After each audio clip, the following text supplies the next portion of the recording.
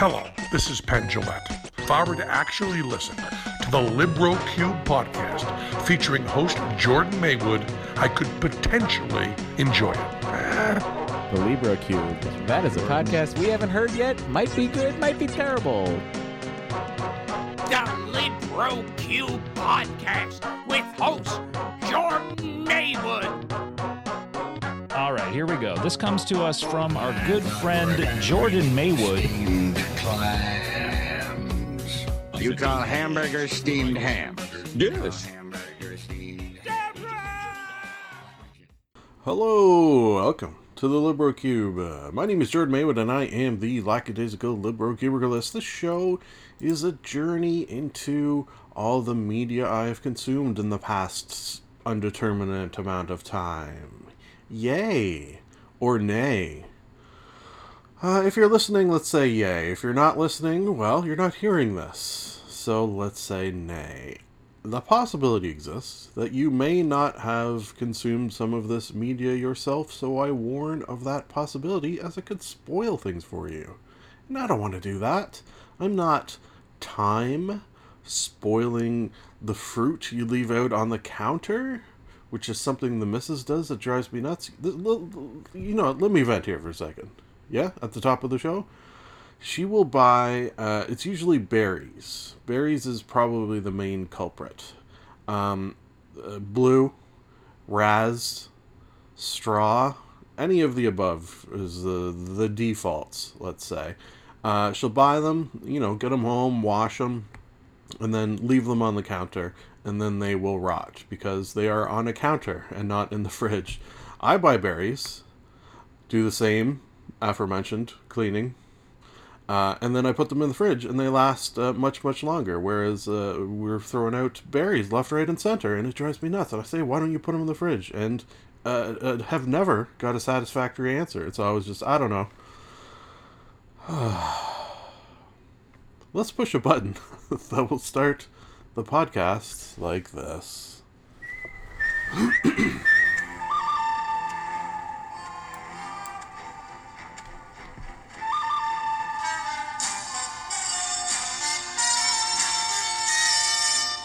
Movie monologue. Today's movie monologue sponsor is Chico's Bail Bonds. Thank you for that sponsorship. Alright, got a small movie monologue for you today, and on that note, perhaps I should say, going to make the attempt to do a quicker than definitely last episode. That was a long one, if I do recall. Because I want to start playing a video game immediately after I record this. So it is calling my name, that game. You know, why don't I give you a little hint, because it will appear at some point in a Game Gabbin segment in the future, is Resident Evil 7. I'm going to attempt to play it. Sometimes playing scary games doesn't go so well for me, in that they're too scary. Something about games. Anyways, we're not here to talk about games. We're here to talk about Knives Out from 2019. A detective investigates the death of a patriarch of an eccentric, combative family.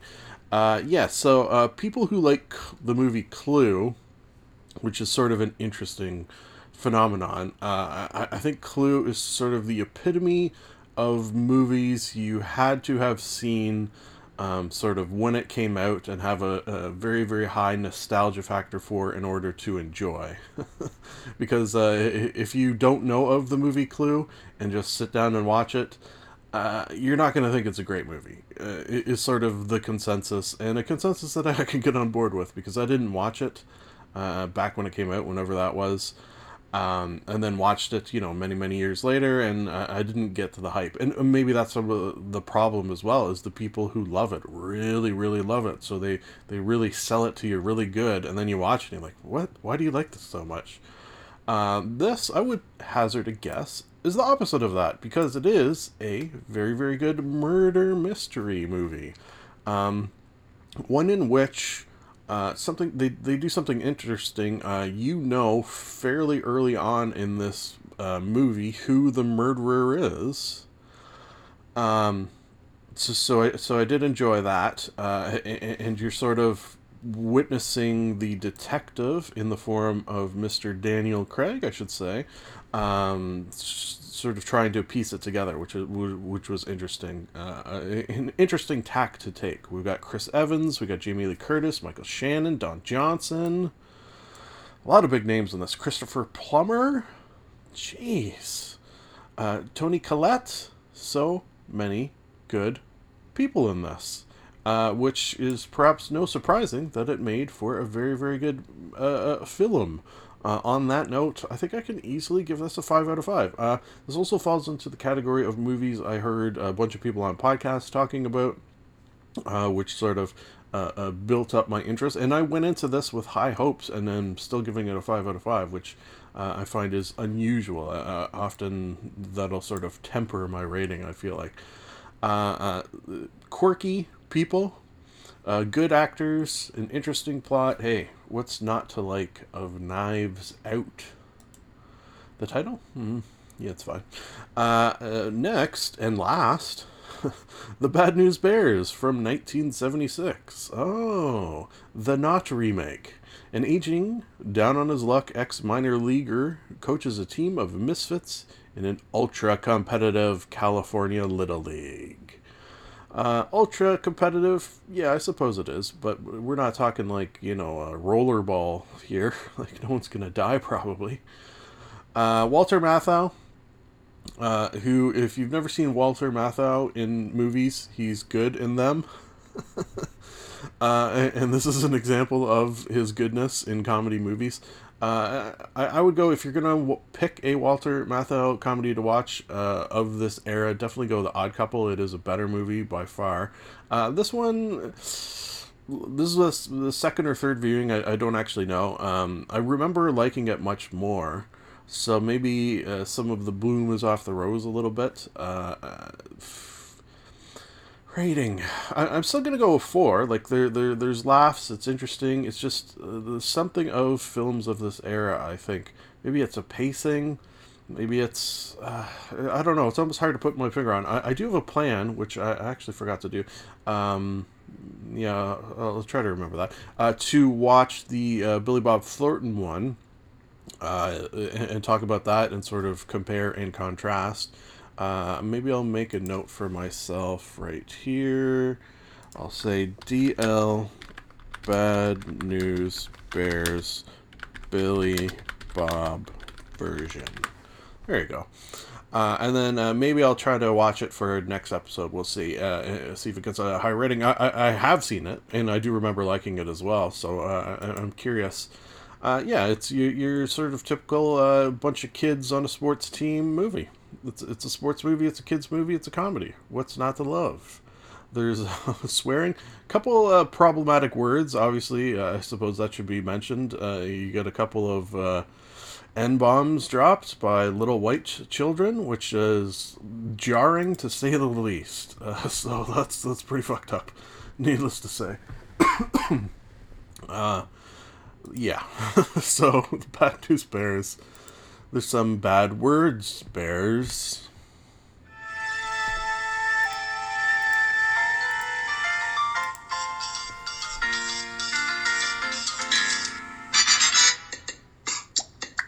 Television talk. Today's Television Talk sponsor is Wine and Cigarettes. Thank you for that sponsorship.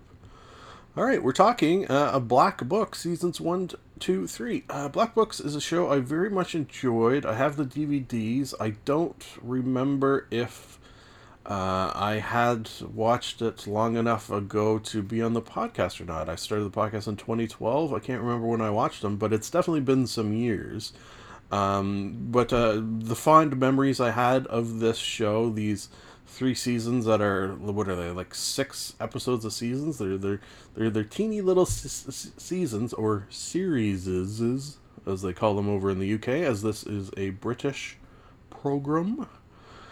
So it's basically the Black Books is a bookshop, the titular Black Books, I suppose you would say. Yeah. Starring Dylan Moran, Bill Bailey, and Tasman Greig, Greig, Greig, however you would pronounce that. There's just sort of not dissimilar to the misfits of the Bad News Bears. These are the misfits of the bookshop that is called Black Books. How about that? Since this has come out, Bill Bailey, I've seen in a million things. He does a lot of chat shows, and I'm a huge fan of. The other two I haven't seen as much of, but tremendous acting, so many laughs galore. The JPMs always incredibly high, jokes per minute, rivaling, perhaps not quite meeting, levels of movies like Airplane. There's often things going on in the background, not dissimilar to Airplane, that are just sort of funny things happening. Sort of Bill Bailey in particular, just sort of over-the-top performances. Dylan Moran, a drunken Irishman. Probably, let's do this. Probably, if we're ranking in let's cranky characters, he may win the crankiest. Who do you have? You have your House. That's a cranky character. Grinch, yeah. See, he gets uncranky though. Uncrankified. Let's just say Dylan Moran's character on this show, the crankiest character in existence, magnified quite often by the fact that he's hungover on the show. It was a critical success, winning a number of awards, including 2 BAFTAs for Best Situation Comedy in 2001 and 2005. Okay, so I probably did watch this before the podcast. Interesting. Anyways, highly, highly recommend. This is sort of quintessential British comedy at its absolute peak fineness-osity. 5 out of 5 for Black Books. Conan the Librarian. Don't you know the Dewey Decimal System?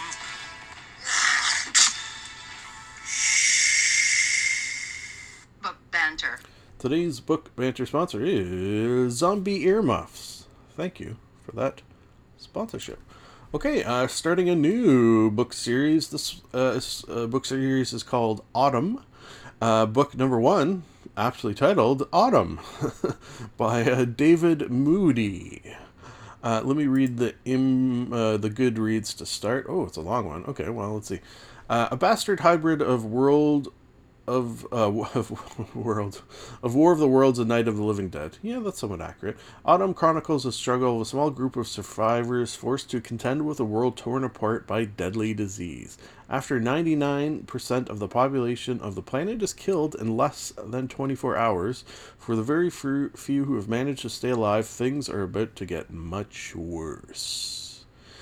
Animated by Phase 2 of some of the unknown contagion, the dead begin to rise. Oh, is this a zombie book? Yes it is. At first slow, blind, dumb, and lumbering, quickly the bodies regain their most basic senses and abilities: sight, hearing, locomotion, as well as the instinct towards aggression and violence. So are we assuming that is built in to us, I guess? Natural? Interesting. Held back only by the restraints of their rapidly decomposing flesh, the dead seem to have only one single goal: to lumber forth and destroy the sole remaining attraction in the silent, lifeless world. Those who have survived the plague, who now find themselves outnumbered 1,000,000... Oh, they didn't write it. I had to count the zeros there. 1,000,000 to 1. So it is a zombie book. Zombie series, rather, but it's sort of taken some different tacks, which I enjoy. The first and foremost is that I'm halfway into the second book and still have no idea what caused it, which I'm enjoying, and I hope, at least, that we find out what the deal is, how it came about, and I hope maybe that's what we're working towards. But there's actually been no evidence that I've read that we're headed towards any sort of conclusion to why this happened. The things they did well was the description of the virus as it sort of swept like wildfire through the world, and what it did to people. Basically, it like melted their insides, and they were like oozing blood from every orifice. It was pretty grisly and gruesome and horrific to read, which, if you're in a zombie book, Good for you.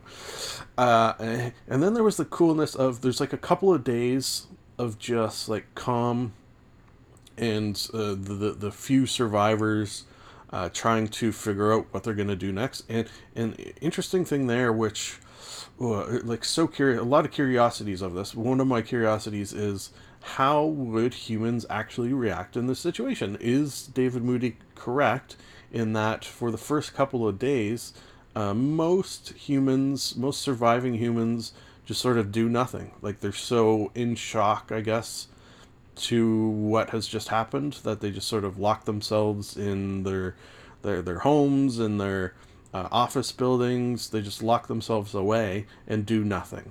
Would that be how people react? I'm curious. I don't know. Like I'd like to think I wouldn't react like that, and that leads me to my next point and why I think I'm enjoying these so much. I always have that sort of what would I do in this situation thought, and sort of run through scenarios, and it's like a fun somehow it's a fun somehow it's a fun exercise to sort of like just put your mind through in this situation. How would I react? What would I do? Like any good person who has read and watched a lot of zombie stuff, you do have plans, don't you? I hope I'm not the only one who actually plans for things like this. I can't imagine. Like, is that part of the fun? For me, it is. Part of the fun of zombie stuff and end of the world stuff and like nuclear stuff. It's just like thinking, okay, what would I do in this situation? Where would I go? Would I maintain my base in my home? Would I head north? Would I head south? Would I, think things of that nature? And I have plans. Don't you worry about what they are. That's the other thing. You got to watch out for other humans, because quite often in zombie stuff, it's not the zombies you have to worry about so much as your fellow humans who are going to kill you, which is interesting. I don't think. Yeah, you know what's interesting? The 1.5 books into this, and for a change in a zombie movie, maybe because it's so early in, no humans have killed one another. Oh, a bit of a spoiler there, but that's fine. Yeah, rating-wise, easy 5 out of 5. Very much enjoying. Excuse me, and curious to see where it goes.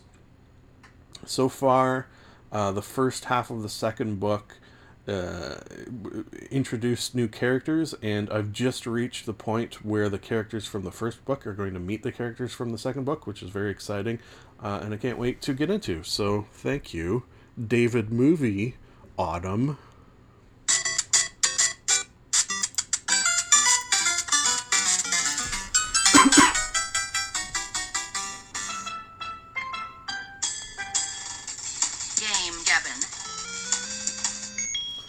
Today's Game Gavin sponsor is Blind Irradiated Gorilla Glue. Thank you for that sponsorship. Okay, we're talking Metro Exodus. Finally available for purchase on the Steam video game sale platform, whatever you call that. This has been out for a little while, and you could buy it on the Epic Game Store, or no, some other game store, I forget where. Was tempted to, but just the idea of having to buy games on multiple different platforms is not appealing to me, and when I found out that eventually it would make its way to Steam, I decided just to wait. Plus, had the theory that perhaps the price would go down, and when it was first made available on Steam, it was on sale. I think it was like 40% off, so, got it for a good price as well. And I've played all the Metro games, thoroughly enjoyed them. I think I even replayed one of them. Maybe I did. I can't remember. These are just incredible games. Period. First-person shooters set in a post-apocalyptic, in this case, nuclear post-apocalyptic world. In Russia primarily. Although of the Metro games, most of them just take place in sort of the underground, with maybe some missions to the surface that's heavily irradiated. Irradiated Moscow, for example. This one, as the sort of title implies, Exodus. We leave Moscow behind fairly early on in the game, and are traveling in search of I guess like survivors. I don't know if that's necessarily true. A place to settle down, and this is another sort of maybe one of the reasons that I like this, because I sort of think, well, I guess I don't know if I'll ever travel to Russia. It seems unlikely. But if I was in a nuclear apocalypse, what would I do? And they sort of have the right idea for the most part, in that you're going to want to leave the cities because those are the places that get bombed, and head into the wilderness. One interesting thing of this is that all the travel, all the sort of mass travel they do, is done via train. And the curiosity there for me is like, are the tracks, none of the tracks were blown up? Like, they should have thrown in at least once, which they never did, which was surprising, a part where you had to fix part of the track, like a mission where you needed to either find tracks or repair track, or repel mutants while the track is being repaired so you can get away in time. Something involving track fixing I wanted, apparently, which I didn't realize until I just said the sentence. Despite that fact, it was still a very good game. Creepy. And they did a thing, they do a good thing in this as well, in that it's not just the mutants and the freaky monsters and stuff that you have to worry about, it's also your fellow humans. And they sort of emphasize this to such a degree that you can choose to do missions at night or during the day. If you do it at night, you gotta watch out more for those monstrous things. If you do it during the day, then the human element can see you better and, shoot you and kill you. So there's sort of a decision there as well. I kind of just went with whatever time it actually was. That's when I would do the mission. That way I got a sort of a mix and match of what I had to deal with, which I think is probably a fun way to go about it. The ending. Jesus Christ. Okay, so I know I gave a spoiler warning at the top, but I'm going to give another one right now. Skip ahead 1 minute. You die at the end. What the fuck? Like, you get to a point where you're safe, and everyone's safe, everyone on the train is safe, and it's great, and you're going to settle down, but you, yourself, the person that you were playing, is dead and buried. Literally buried. Anyways, other than that ending, which was an interesting choice, very, very good, easy 5 out of 5, highly recommend Metro series as a whole. Read the books, spoke about them, I do believe, on this very podcast, if I do recall. Those were also incredible. Just sort of this world that this... do I have the... Dmitri... so Metro video game series based on the novels of Dmitri... Oh boy. Glukowski. That sounds like maybe I said that correctly. Charlie bit me.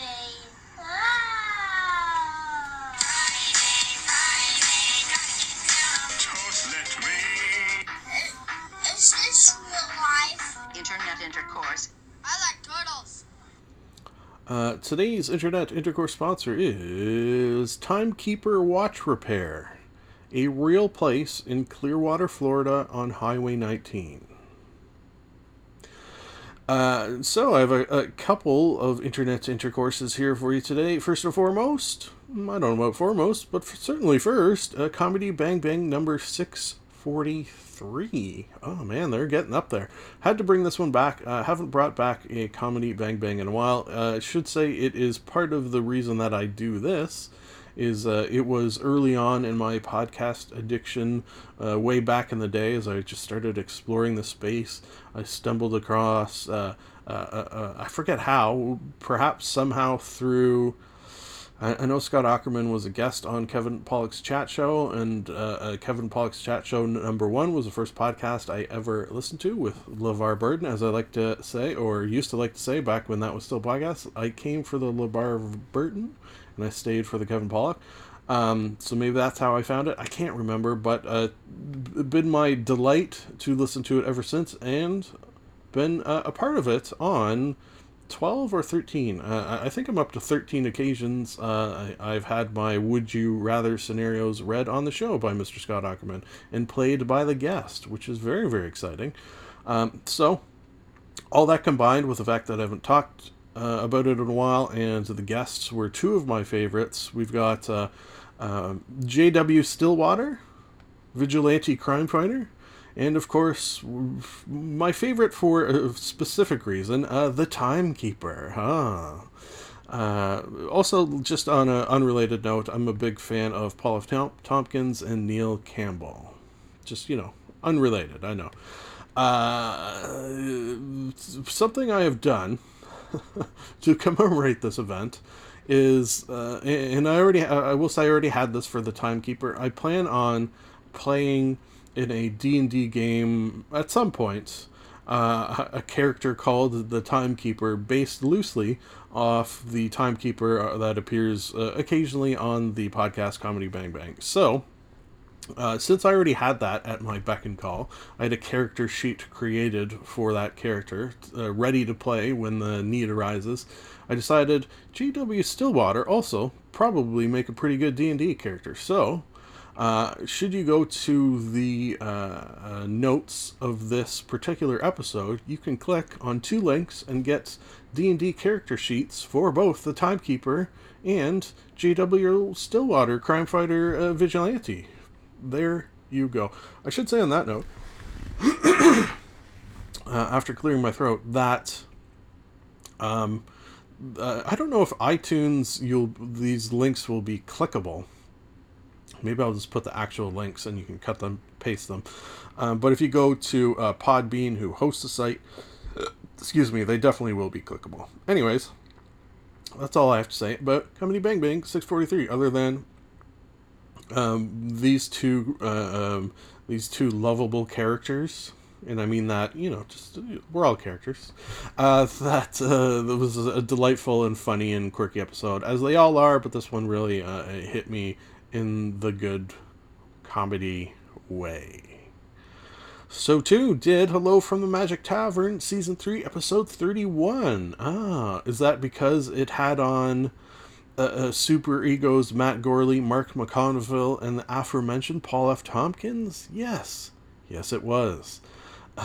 They played thieves, which, in a magical tavern, you're probably going to find some thieves, right? Just roaming bandits. Actually, I think bandits came up because in D&D, it's always bandits. And they even sort of mentioned that they look down their noses on common bandits, I do believe. Jesus Christ. Paul F. Tompkins, man. Dream podcast guest, just for any medium at all of podcasts. This one included. Literally, if I could pick any guest, I think it would probably be him. That's got to be the obvious choice, right? Paul F. Tompkins? Man, I'd love to get his autograph on Nerd Cane, which is sitting beside me right now. Ooh, that would be a good one.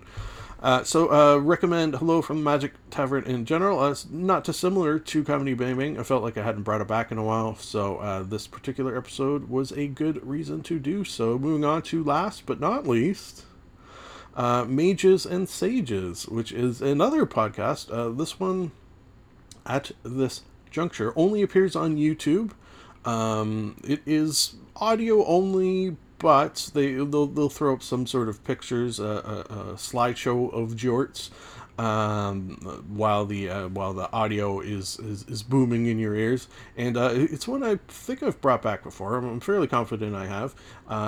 It's Mages and Sages, one of the I suppose titular sages.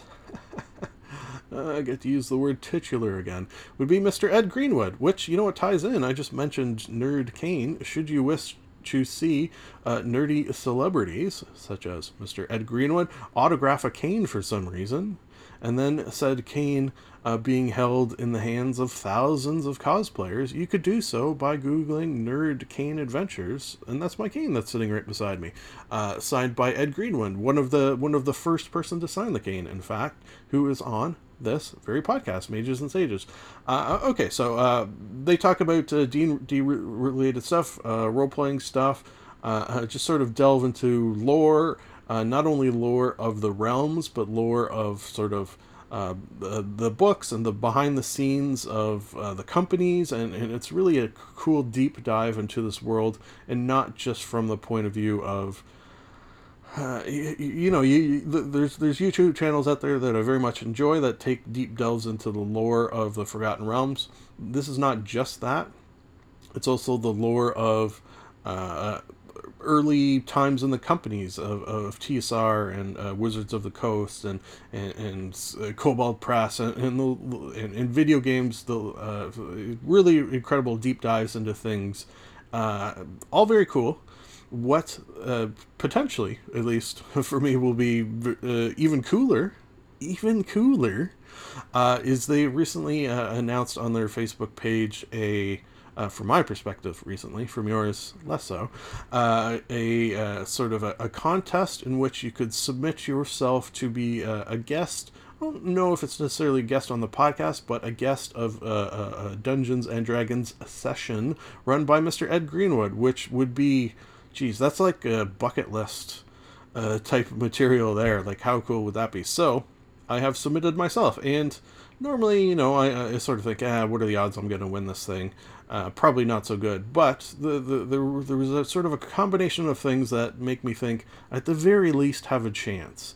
The fact that this is my 525th episode, I do believe, plus all the special ones, means that at the very least I have some podcast experience. Might not be good podcast experience, as I just screwed up saying the word podcast there, for example, but it is experience nonetheless. Then there's the fact that I have played a lot of D&D, I'm a DM, and I'm also on a actual play D&D podcast, Fire Breathing Kittens, a recurring guest on that. So I have experience in that as well. The fact that I've met Mr. Greenwood and shared a picture in my application of him signing NerdCan. I don't know if that will help or hinder. Maybe they'll think this guy's a weirdo, and that's a negative thing. Maybe they'll think this guy's a weirdo, and that's a good thing. We will see. No exact word on when they're going to be choosing who is the winner of the particular thing, but I will let you know. Definitely, if I win, I will definitely let you know. If I don't win, I probably won't let you know, is how that will work. I do have a sort of tentative plan that when this episode drops in the future, they still haven't announced, maybe I'll forward it along in a sort of, hi guys, I wonder if you've made your decision yet. Here's me saying nice things of you on a podcast. Maybe that'll help you to pick me. Bribery? We'll see. Yeah, we will see. Folks, we did it. Except for, let's not forget this. What is this? Wait, let me just blow this off, this thing that I found. Oh, the dust just flew off. Oh, okay, that's interesting. It looks like it's a...